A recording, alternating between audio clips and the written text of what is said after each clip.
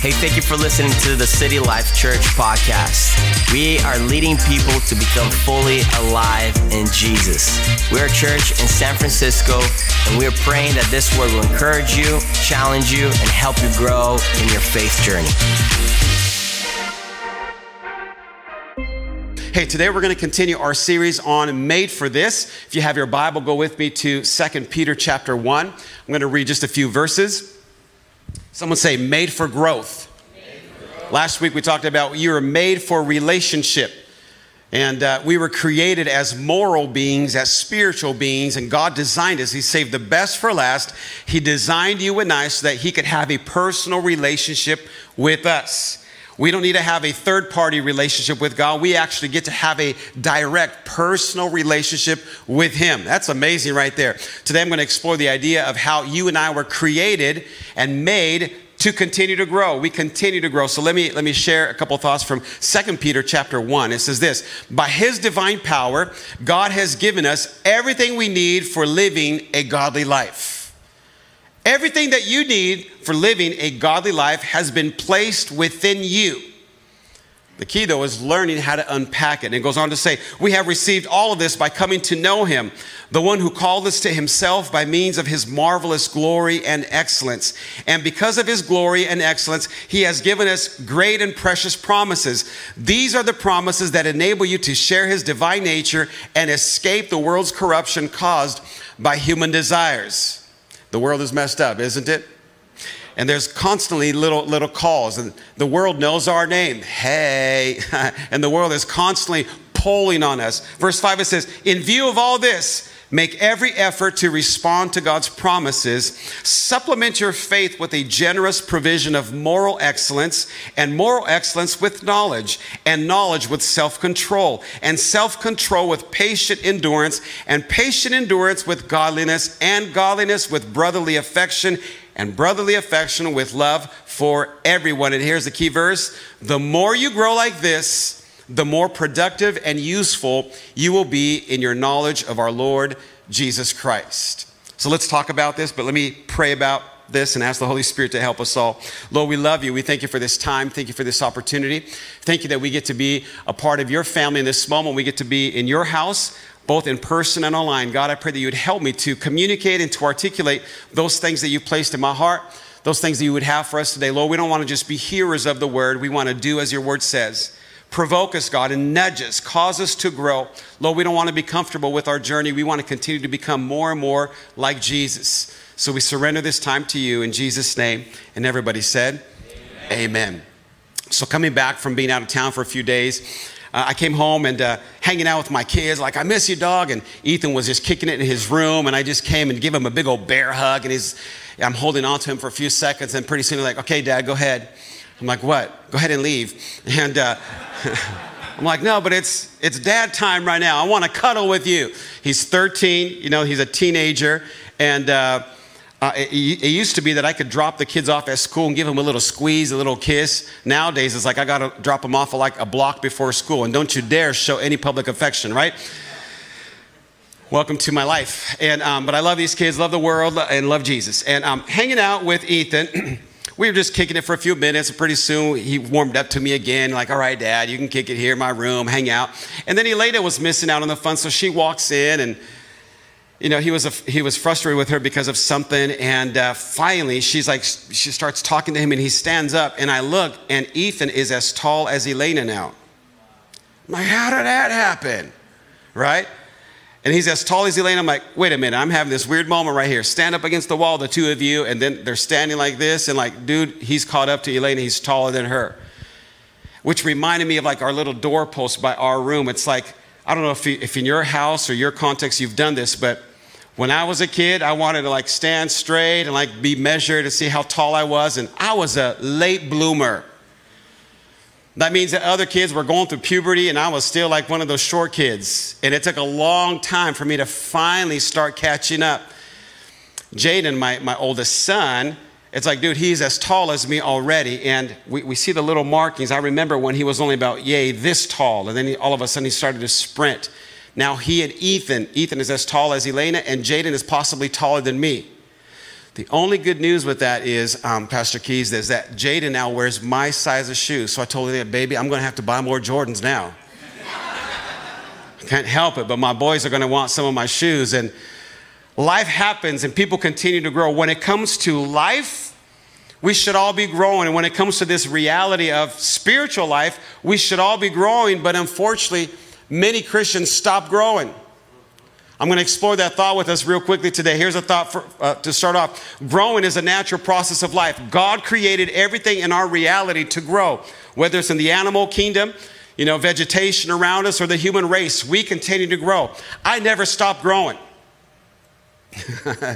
I stopped growing vertically, but I continue to grow. You feel me? You know what I'm saying? So I have to counter some do some things to kind of make sure that I'm in balance. But I continue to grow physically. We continue to grow emotionally, intellectually. When it comes to our lives, everything around us points to growth. We were designed to grow. We were designed. You were not developed, you were grown. God breathed life into you. When it comes to emotional growth, we all are growing. You can be spiritually mature, but sometimes go through some times where you're spiritually unhealthy, but you're still growing. It was years ago, Elaine and I were youth pastoring, and I came across a unique situation where kids were getting saved left and right, and our youth ministry just exploded. And pretty soon we had one of the largest youth groups in the East Bay, and God was just blessing us, and we're having great times. But more than numerical growth, more than having a bunch of kids come into our activities and our late nights, and sometimes we would do lock-ins, and we would do camps and different functions like Pastor David and Aaron do these days, I began to notice that these young people, they started getting saved, and they were hungry for Jesus. That's a good problem. So we developed a discipleship program in the 90s back in the day called EDGE, Extreme Discipleship Group Encounters. And some of the other youth pastors said, this is way too radical. And by the way, back in the 90s, everything was an acronym, right? It's another story. And the youth pastors began to say, you can't expect young people to read the Bible every day like that. Not just one chapter, not just one verse, but at least 3 chapters a day. That's just way too much, PJJ. You can't expect young people to actually memorize verses, and they would have to memorize at least 1 verse a week. And you can't expect young people to actually pray every day. And then we had a list of different disciplines that every Christian should actually live by. And we just raise the standard and we say, you know what? We believe that we're called to not babysit, but we're here to pastor young people and develop leaders. So we developed a program, and many youth pastors said, this isn't going to work. Not only did it work, but after an entire season of 13 weeks, these young people said, we want more. So we developed level 2. So now we go for another 13 weeks. And after that, they said, we want more. So we developed level number 3, and then we called it silver, bronze, and gold. and we started adding. We believe that every young person should serve in the house of the Lord. We believe that young people should be a light on their campuses, whatever school they go to. They should talk about Jesus, not in a weird way, but they should live out loud for him. So all of a sudden we started planting, if you will, local churches. Those are Bible clubs on school campuses. Next thing you know, we had 20 plus Bible clubs all throughout the East Bay. And young people getting saved, and people being reached, and young people baptizing young people. And we saw this explosion of souls. And young people that began to grow in the things of God and studying the Word of God. And then one day I was playing a sport with a parent of one of my kids. The kid was only in middle school. The parent would have been in their late 40s. We're hanging out together. And in conversation, this realization came to me. Their kid, who was only maybe 13 or 14, was more spiritually mature than the parent. The parent would come to church and he would do the church thing. But when it came to his personal development and growth, he had been parked for a long minute. His son was growing, was hungry for the things of God, pursuing God, wanted to be in the house of the Lord. I had to kick him out of church at times because he wanted to be at every event, including women's events. Come on, somebody. I'm like, no. But at that moment, I began to realize the dad, though, he is parked and he is less mature spiritually than his 13-year-old son. And I began to notice this in life, that maturity in the spirit is not based on your age or your gender or your marital status. It's not based on that at all. You can actually be very young, like Jesus at the age of 12 in the temple. He was so knowledgeable of the word. He was so mature in the things of God that the scholars of his day, they were amazed. How'd you learn all this? How'd you grow up so much? And then going back again to the sad part of life is you could actually have been saved from hell, but you're still an infant in the things of God for these last 30 years. See, walking with Jesus and being a disciple of Jesus is much more than just a get out of jail kind of a card.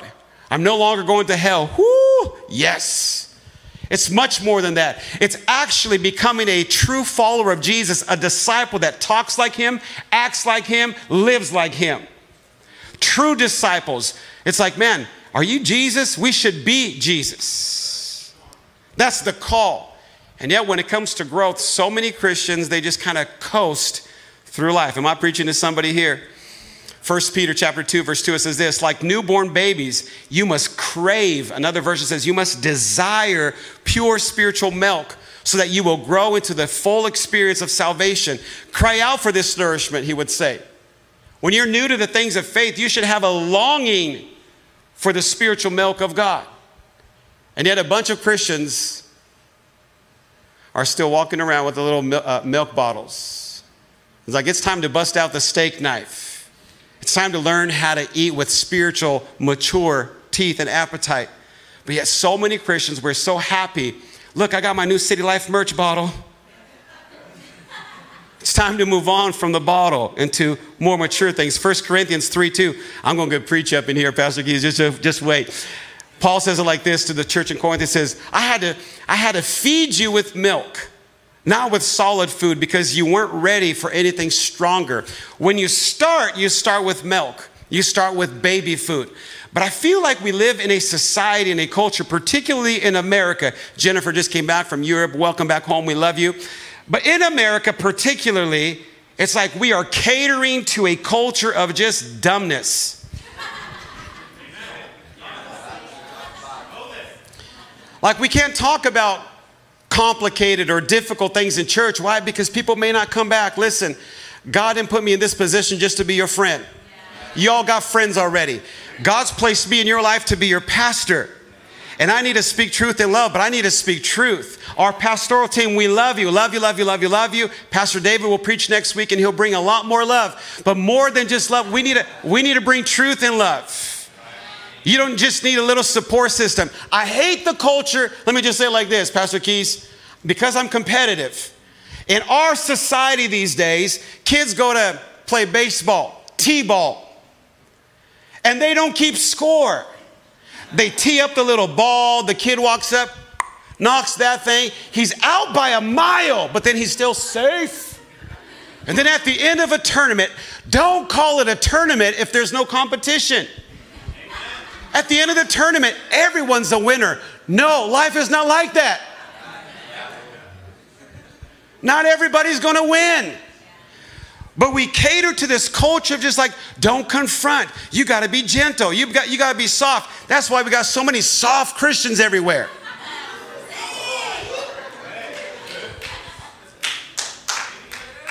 Oh, it's going to be a good word today. Again, come back next Sunday. Pastor David's going to preach a phenomenal word.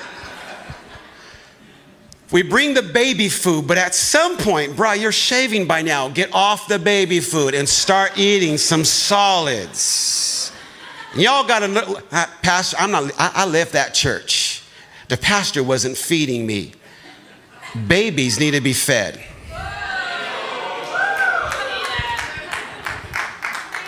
Whenever look, if you're new to our church, welcome. Just don't tell me that your previous pastor didn't feed you. It wasn't his responsibility to grab that little spoon and say, ba, ba, ba, ba, ba, ba, ba. Here comes the airplane. It's our assignment as a church community, not just the pastors, but all of our life group leaders. We have an entire dream team of amazing people. It's our mutual assignment to nudge each other on in the things of God so that we can learn how to pick up our forks and knives and we can feed ourselves. If the only time your pastor fed you was on Sunday, you are malnourished. If that's the only time you eat is a Sunday service or a Sunday experience, watch online, you ain't healthy. The word grow in the Greek is the word oxano, which means to grow, to increase, and to become greater. It's a gradual, progressive growth process. We don't just kind of like grow and all of a sudden I've arrived. No, it's gradual, it's progressive, it's consistent. We continue to grow. Here's some other verses in the New Testament talking about growth. For instance, in Luke chapter 2, verse 40, speaking of Jesus, it says this, there the child, speaking of Jesus, he grew up healthy and strong and he was filled with wisdom and God's favor was on him. Another version will say he grew in favor and stature with God and with man. Jesus grew physically, he grew emotionally, and he grew spiritually. Jesus himself, who was perfect, sinless, had no fault, he grew. So if Jesus, who is the cover of our puzzle box, grew, guess what we have to do? We got to grow as well. We get to grow. Ephesians 4:15, Paul says it like this, instead, we will speak the truth in love, growing in every way more and more like Christ, who is the head of his body, the church. So again, like Jesus, we are growing, we are maturing. 2 Peter 3:17. You already know these things, dear friends, so be on guard, then you will be carried away. So be on guard, then you will not be carried away by the errors of these wicked people and lose your own secure footing. Rather, you must grow in the grace and knowledge of our Lord and Savior Jesus Christ. Colossians 1:10, he says, then the way you live will always honor and please the Lord, and your lives will produce every kind of good fruit. All the while, you will grow as you learn to know God better and better. And I just gave you just a little potpourri here, just a little sample of a few verses that talk about growing. We're called to grow, and life is a growth journey. We continue to grow from glory to glory. I learned from my mistakes yesterday, and I continue to grow today. If you stop learning, you stop growing. So all of us are in this journey together. Turn to the person next to you, say, grow up. We got a little shy up in here. Little comments online right there, just type in, #grow up. We got to grow up. Heard an old school preacher say like this, talking about evangelical churches and spirit-filled churches, the contrast between maybe a Baptist kind of flavored church and one of those Pentecostal type churches. When I say those, we are one of those. He says, the pastor said, if it's only word, you will dry up.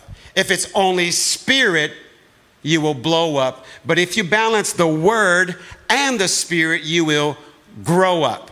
So we need the word of God and we need the spirit of God. And as we embrace both, then we grow up and we mature. We become more and more like Jesus. Let me give you 3 thoughts, 3 facts about spiritual growth. Because if you went to Kaiser Permanente this afternoon and you asked for an MRI to see what is the condition of your spirit, they could not tell you. But let me kind of talk about 3 different stages of where people are at when it comes to this, to our spiritual maturity. Number 1, or the thoughts of spiritual growth. Number 1, God designed you to grow. He designed you to grow. It would be ungodly, it would be unnatural for you not to grow. Growing is actually something that was divinely orchestrated. Number 2, God wants us to grow. So not only has he designed you with that propensity towards growth, but he wants you to grow. And then number 3, you can grow. Some of you are like, can you talk to my spouse right now? Talk to that person right next to me. You actually can grow. I'm speaking here focusing on the spiritual component of life. We can grow. We should grow. Here's the big idea. You must choose, desire, crave. You must choose to grow spiritually. It doesn't happen by accident. In other words, you got to be purposeful about your spiritual development and growth.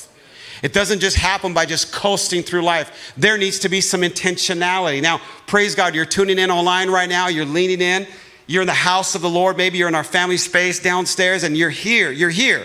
That would indicate that 1, you want to worship God. That's why you've gathered together with other people. And 2, hopefully you're wanting to grow. You're wanting to learn something. More than just more information and more than picking up merch in the lobby. No, you're actually here to grow and to be strengthened in your spirit. That's why we're here. Praise God for that. Look at what Paul says in 1 Corinthians 13. He says, when I was a child, I spoke and thought and reasoned as a child. But when I grew up, I put away childish things. In other words, I chose to stop being immature. Oh, snap. I'm going to go somewhere with this today. See, when I was a kid, I could get by with some immature behaviors. But as I grew up, I chose to set aside those immature decisions and behaviors because I'm a grown individual now. And it's trippy, Marco, because I look around and I love our church. It's like new people come through Next Steps, welcome party today. Woo, woo, it's awesome. And as we begin to do life together, it's like, man, there's lots of grace. The introductory offer, lots of love. And love will continue to be here. But when I start seeing stuff on social media, people posting stuff, it's like, look, you came through the freedom retreat. The Bible says, he who the Son sets free is free indeed. You can choose to be free. You paid the money to come to Freedom Retreat. Why did you go back into your bondage like that? Ain't nobody putting a gun on your head and say, go back into that toxic relationship. You chose to do that to yourself. You listened to your heart instead of listening to his heart. Back in the day, listen to your heart. La, la, la, la, la, la. That's how you got yourself in trouble in the first place. You were listening to your heart. You're following your heart. Don't follow your heart. That's what the world tells us to do. I'm preaching to somebody here. As we continue to grow and become more and more like Jesus, we've got to choose. I don't act like a kid no more. By the grace of God, I've been set free from these things. I don't want to go back to those ways. I don't want to go back to those ways of thinking and behaving and believing. I need to be transformed, and I don't want to go back. Am I preaching to somebody here? I would say that there are three categories for Christians, and I don't want to put labels on anybody. Again, I live in a culture. I hate this whole cancel culture thing. And like, we're all so hyper and so hyperly sensitive to like all these like, oh, don't place labels on people. I ain't placing labels, but just chill. Listen to this, okay? As I study the word and as I study life, John himself, he would write to a church in 1 John, he would say, listen, I write to the babies of the faith, and he commends them. You're doing so good with that bottle. I write to the young men, you become warriors in God. Speaking of, you're a little more mature. And I write to the seasoned leaders of the house. He puts the folks into like three different categories: babies, young men or young people, and mature folks. In my context, I would say like this: there are new Christians, parked Christians, and growing Christians. So maybe you've given your life recently to Jesus. Welcome to the family. And we expect babies to make mistakes. You got poo-poo all over you, man. Your diaper is full and overflowing. We got this. Pastor Keys has a great diaper changing ministry. Fresh Start. We will help you get a fresh diaper. Fresh Start is actually helping people take their baby steps of faith. Every Sunday, there's a team waiting. You make a decision for Jesus, we've got personal trainers that will help you take your baby steps. Learn how to pray. Where do I start reading in the Bible? Like, how do I start? We have a team that's assigned to help you, and they're committed to your success. For 4 weeks, Angie's the point leader and helping us in connections and different ones, and Miriam now, others. We love our Fresh Start team. It's our diaper team. It's our diaper team. So you got the babies, and then you've got, well, let me just skip the middle one because I'm going to go straight. You got growing Christians. They love Jesus. They don't want to just stop and settle. They want to continue to grow. Every day they're just motivated. I want more of God in my life, less of me, less of my old ways. I want to become more and more like him. That should be the goal for all of us. But then we got a lot of folks that have the e-brakes on. It's what we call the parked Christians, where you've experienced Jesus, and perhaps right in the beginning stages, you were passionate. Maybe you got water baptized, and it's like, man, you went through Fresh Start, you went through Essentials class, you're like, man, I can't get enough of this. And then all of a sudden, life begins to just fill your schedule, and pretty soon life gets very busy. Hey, I'm saved from hell. I'm confident I'm going to heaven. I've been baptized. I got City Life merch. I'm good. And quietly and in a very stealthy kind of way, we can kind of coast, and pretty soon we are just parked. Like the dad that I talked about, whose son was growing and maturing, and this dude had been parked for years. He would attend church. He would do the Christian thing, but he no longer was engaged in personal growth and development. Now, last week I talked to you about Peter. Peter, man, he had some brilliant moments, and dude was a bonehead at times. Like, Peter, bro, I can't believe you would do that. He would walk on water, and the next thing you know, he's chopping some dude's ear off, right? He had been saved from the world. The next thing you know, he's cursing like the world. Like, what is going on with Peter? And yet, in his ups and downs, he continued to grow. He learned that when he would fall, he learned how to fall towards Jesus. When it happens that we trip, and it's not a matter of if, but when we trip, have we learned how to get back up and face Jesus, or do we run from Jesus? See, Pastor Keys, there's a lot of Christians that we know. They trip, they get discouraged. It happens. I'm not justifying that it happens, but they feel the guilt and the shame, and they listen to the voice of the accuser.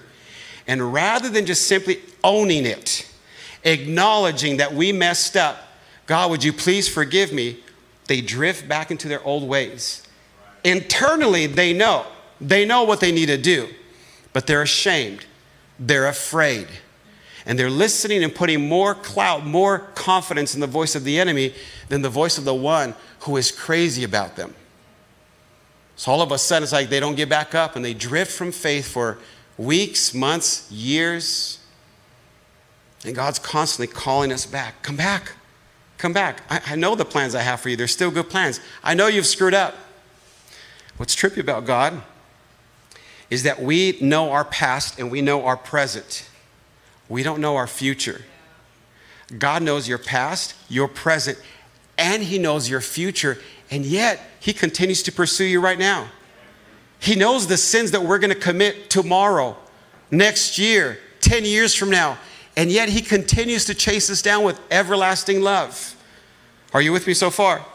So we have these parked Christians, Pastor Keys, who they're not engaged in just growth, and it would be easier to not confront reality. It would be easier to just ignore responsibility, and in God's mercy, because I know he's going to forgive me tomorrow, I'm just going to coast. What you don't understand, yes, he'll forgive you for tomorrow, but you don't have to go into your tomorrow with all the scars and bruises. You could actually own it today. You can surrender today, and you can avoid that rocky road that leads you to that hurtful place. Hebrews chapter 5, it says this.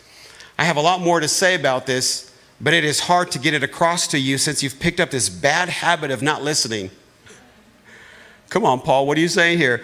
By this time, you ought to be teachers yourselves. Yet here I find you in need of someone to sit down with you and go over the basics of next steps again. The basics on God again.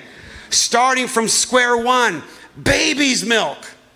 When you should have been on solid food long ago. Milk is for beginners, inexperienced in God's ways. Solid food is for the mature who have some practice in telling right from wrong. So come on. I love this right here. Come on, he says. Let's leave the preschool finger painting exercises on Christ and get on with the grand work of art. Grow up in Christ, he says. The basic foundational truths are in place. Turning your back on salvation by self-help and turning in trust towards God, baptismal instructions, laying on of hands, resurrection of the dead, eternal judgment, God helping us. We'll stay true to all that, but there's so much more. Let's get on with it, he says. I love what Paul was saying to those folks, and I love what God is speaking through this passage to us right now. We got to get on, and we got to get moving into growing. Playing little kids games, finger painting exercises of the basics of Christianity, that's the introductory offer only. At some point, we have to graduate to the next level. We got to pursue the deeper things of God. Amen? Am I preaching to somebody? That's why it's so important to have community. You can grow intellectually by reading, by listening, by watching videos, but then there are certain things that only happen in the context of community. That's why it's not good for man to be alone. The Bible says right at the beginning, it's not good for people to be alone. We need companionship. One of the greatest tragedies of the whole global pandemic, and I'm very cognizant and aware of people's health, physical health, but there's a mental health piece that comes with all this as well. This generation, kids that were kept out of school for as long as, they will always have a unique challenge that they're going to have to overcome. PTSD is real. And I'm talking to parents, I'm talking to adults, I'm talking to young people as well. This generation, Pastor David, your juniors and seniors, as we've navigated through high school, I was reading a stat recently, the highest number of backsliding teens ever in the history of our nation happened during the global pandemic.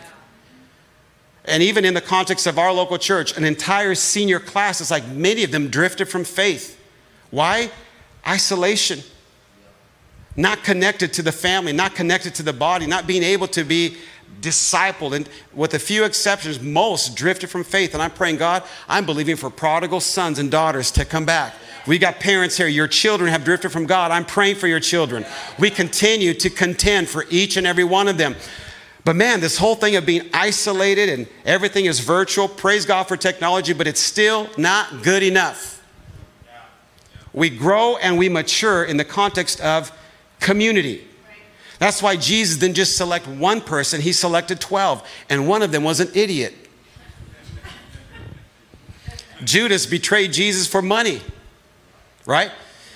Jesus, he helped them grow in the context of community. There was a mentor, but there was a team around that was helping them, nudging each other, spurring each other on in the things of God. Let me give you a couple thoughts here. Why some Christians are parked and they don't grow.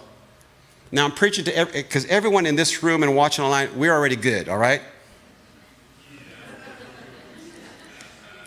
I'm preaching to myself. I'm throwing myself right in the mix of all of this right here. Reasons why all of us could just drift towards parking and not growing in our spiritual walk. You with me? Number one, according to Hebrews 5:12, they have dull hearing. You've become numb to all the instruction, and you've allowed all the other noises to kind of fill that space, and you equate information from the world as equal to what the Bible says. That's why at times when we preach from the Word of God, where I've preached from this platform before, you got irked, you got messed up, and you're like, I can't believe PJJ was so insensitive. I was just preaching the Bible. Yeah, but we can see things differently. Some things in the Bible, they're not open to interpretation. They're very, very, very clear. It is what it is. It's been preached for millennia. Come on, somebody. It's not just my opinion. It's God's opinion. Other things like you can root for the Raiders and the Niners. There's grace there. Go Niners. But we become dull of hearing. We kind of go la, la, la, la, la, la, la, and we ignore the scriptures. We ignore what the Word of God says and teaches us. The second thought would be folks that lack foundations, spiritual foundations, according to Hebrews 5:12. So when, not if, but when the winds of adversity come, because your house wasn't built on firm foundations, you drift and you fall.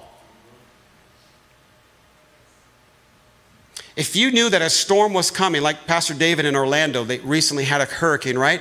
All of Florida, man, Tampa Bay, people were going to Home Depot and Lowe's and buying all the plywood that they could to just kind of block all the windows and everything.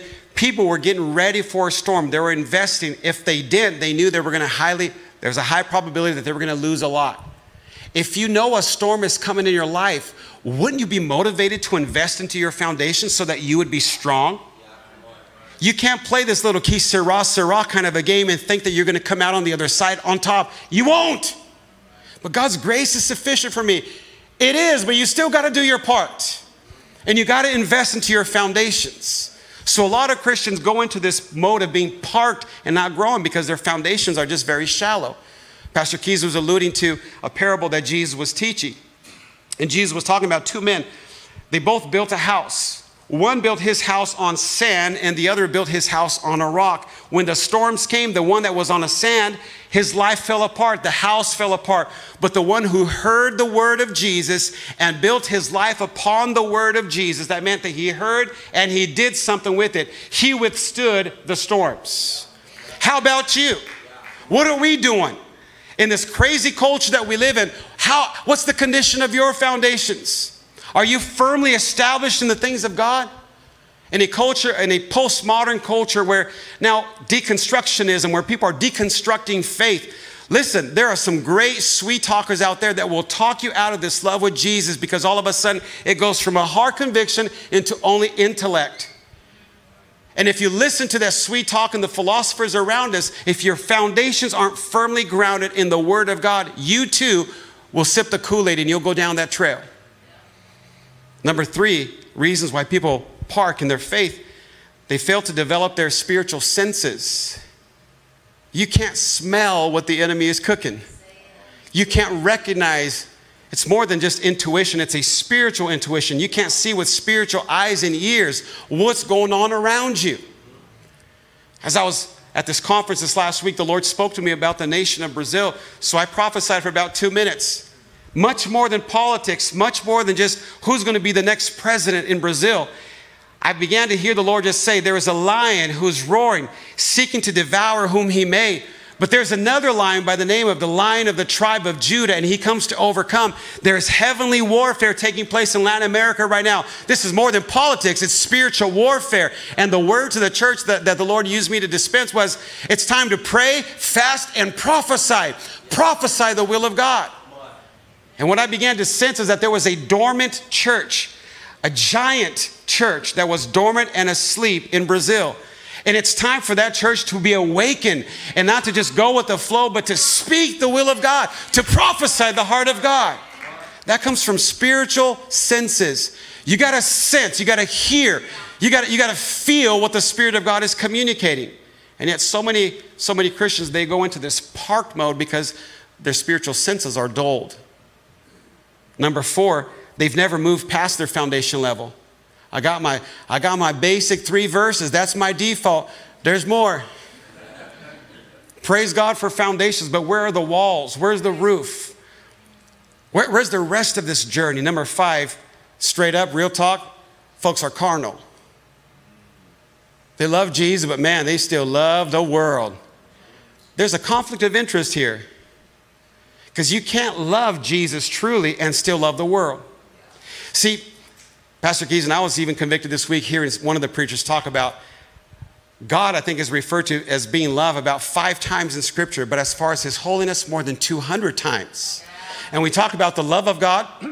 We talk about how God is love, and we want to be loved by Him. And that's a fun way to preach because everyone likes us when we preach about the love of God. But what about the God that is holy? The God who can't coexist with sin. Sin and holiness don't walk hand in hand. We talk about the cross, and maybe I need to apologize because I haven't preached enough about the cross. But when Jesus saved your sorry butt from the hell that you were in, Jesus hung on a cross to save you from that depravity and that pain and that shame. He endured the cross and the shame to save us. For us to go back to our old ways, it's like we're spitting on Him again while He's hanging on a cross. He died for us because we couldn't save ourselves. So why would we entertain going back into the world and being just like the world? It's a conflict of interest. It doesn't work. Either you're saved or you ain't. Either Jesus is Lord or He's not. But we can't have it both ways. And that's what Paul was talking about here. And I'm on a God assignment to preach on, you were made for growth. You were not made to just be parked. You were not made to just drift back into the old ways. No, you were made to grow, to become more and more like Jesus. Don't justify it. If it's poop, don't paint it with gold paint to pretend like it's not. It's still poop. Pastor, you don't understand my family. It's a family thing. Woo, sparkly. It's still crap.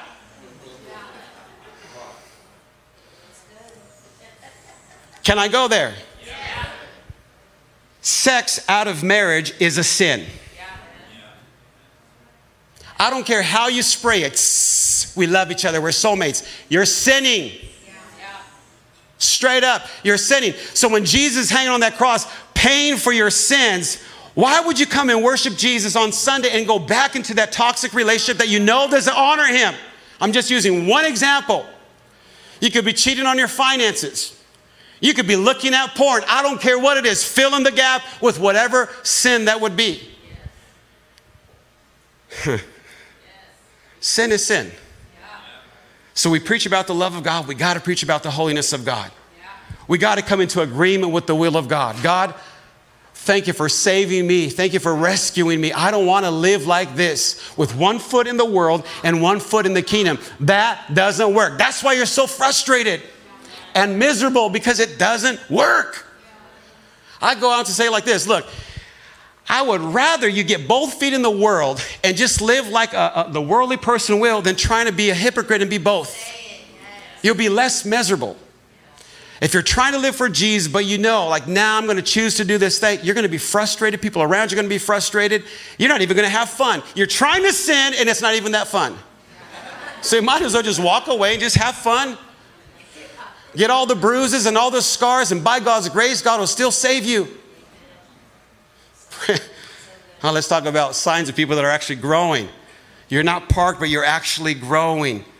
Man, it got quiet up in here, man. All right. Online community, are you with me still? Come on.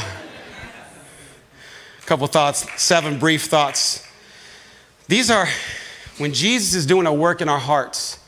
These are some of the signs. And I was reading and researching, and everyone has an opinion. I grabbed 7 brief thoughts that I want to share with you. These are signs or qualities or characteristics of people that I see that truly are pursuing God. And before I even go there, some of us are feeling a bit overwhelmed right now. Listen, that's the beauty of the house of God. There is grace here. There is forgiveness here. You don't have to leave with that heavy burden today. You can actually unload all of that stuff at the feet of Jesus today. That's the amazing thing about Jesus, his house. Signs of growing Christians. Number 1, worldliness is less attractive. When you're passionately in love with Jesus, the world and Jesus, all of us are like, nah. I remember, there was some fun stuff, but man, the pain that came with it, the guilt that came with it, it's not worth it. All of a sudden, the world is not as attractive as the things of God. Proverbs says this, it says, to fear God is to hate evil. Someone asked me a while ago, how do I overcome masturbation? Dang, it got quiet in church today. Woo, let's go.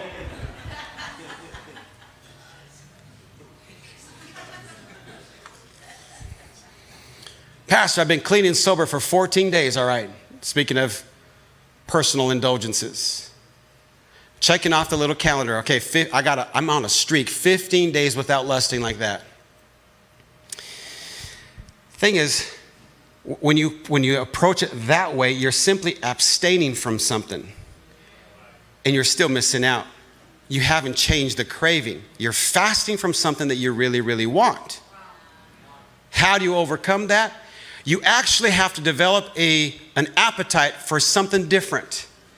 Because the soul still wants, there's this attraction towards this. I have an appetite for this. The way that you trump one appetite is by developing an appetite for something better. Yeah. See, how many of y'all like Caesar salads? How many of you like Caesar salads that they make the dressing with anchovies? Less of us. Some of you are like, whoo, I'm getting hungry right now. I like Caesar salad. I don't like anchovies. Just way too fishy, and I like fish. If you gave me a can of anchovies, I would not be tempted at all. Because I have no appetite for that, no taste, no desire for that. The reason people sin isn't because they I don't like it, but I had to. No, you wanted to. So in order to overcome something that you like, you have to develop an appetite for something better. Better is one day in your courts. Better is one day in your house. The fact is, oftentimes, church for us is religious duty, and it's not even fun. We do it as a chore, but it's not something that we want, because what we really want is anchovies. So how do we develop then an appetite? To fear God is to hate evil. Then how do we... It's taking our focus off of the things of the flesh and simply diverting them towards Jesus. Jesus, the one who loved you, the one who came after you, the one who was perfect, who didn't owe you a thing, the one who is your friend, the one who understands you. When everyone else walks out on you, he never does. That Jesus, as you begin to focus on him and you begin to think about him, you begin to talk to him, that's called prayer life. You begin to pray to him, you begin to worship him. Jesus at the center of it all. You begin to listen to worship. All of a sudden, the more you fix your focus on him, the appetite for him begins to grow. But you have to choose it. It won't just happen by osmosis. It doesn't happen that way. You acknowledge, no, left to myself, my propensities are going towards these anchovies, but I'm choosing to leave these things behind, and I'm going to press into you. Am I preaching to somebody here? I'll show you a couple more examples in a second here. So signs of Christians that are growing are those that they see the world as unattractive. It's not as fun as it used to be. The more you walk with him, the less fun that over there is. The more you walk with him here, even further away the past becomes. And it's like, man, I can't wait to just spend more time with him and not this. The second thought would be this. These are signs. There's an increased love for the things of God. When you're pursuing God, then you begin to love the things that he loves. Don't have time to share a story about Elena. That's good. Jesus basically said it like this. He says, listen, above all things, seek first the kingdom of God. And then all these other things that we're worried about, they'll take care of themselves. Seek God more than anything else. As you increase your love for him, you're going to begin to love the things that he loves. God loves people. Someone said, Jesus, what's the most important commandment? Love God and love others as yourself. In a self-absorbed culture that we live in where it's all about me, myself, and Irene, or whatever that movie was, when it's all about just me, Jesus said, it's not about you. The world does not revolve around you. It's not about you. It's not about me, Jesus. It's not about us. But the more we pursue him, all of a sudden, our heart for his heart, our heart for his house, our heart for his will, all of a sudden begins to grow. Here's another characteristic of someone that's growing in their faith. They have perseverance in adversity. It's like, you know what? Things don't make sense. I can't believe I got laid off. Man, the devil is a liar. But you know what? God has a better job for me anyways. And you know what? It's probably going to be a better pay, better people. I'm excited for what the Lord. So when the enemy gives you the wrong card, listen, there's something better ahead of you. And you can actually press through. I don't know how God's going to come through, but I'm excited. I'm ready for my miracle. Woo, things got complicated. And in the natural, I don't see how I'm going to get my way out of it. But God, I'm excited for the surprise. I can't wait to see how and what you're going to do. Perseverance. Why? Because you understand his track record. It's not about your track record. It's his track record that's always perfect. Another one, signs of people that are growing as Christians, they care for other people. I love that one right there. Because the world doesn't revolve around them. All of a sudden, they're not living just for themselves. They're living to take care of others. And the more they serve others, the more fulfillment they experience personally. 2 or 3 more. Another sign of someone that's growing is that they continually obey God and they continually deny themselves. Jesus said, hey, if you want to be my disciples, you got to pick up your own cross daily and follow me. You got to deny yourself. It's not about you. Pick up your cross and follow me. 2 more. People that are growing in their faith, they're exercising faith. If your faith is never challenged, you will never grow. If our faith is never resisted, you will never grow. So when you have adversity, when you have opposition, it's a great opportunity, James says, to consider it all good. Consider it joy, because resistance is going to bring you growth. How you doing, man? You're good, you're good. I'm like, someone's going to escort me off the platform. What's going on here? Lastly, as you stand to your feet, last point. That was good timing though, man. That was like, you caught it right at the end there. So let's stand to our feet. The last thought would be this. Signs of people that are growing in their faith. The signs, Jesus said it like this. You're going to recognize people by their fruit. What's the fruit of our life? Is it the fruit of the Spirit that's growing in our lives? Now, I used to think, here's my bad theology, and I'm growing and I'm learning. I used to think that God could not produce or display the fruit of the Spirit in your life if you're producing bad fruit.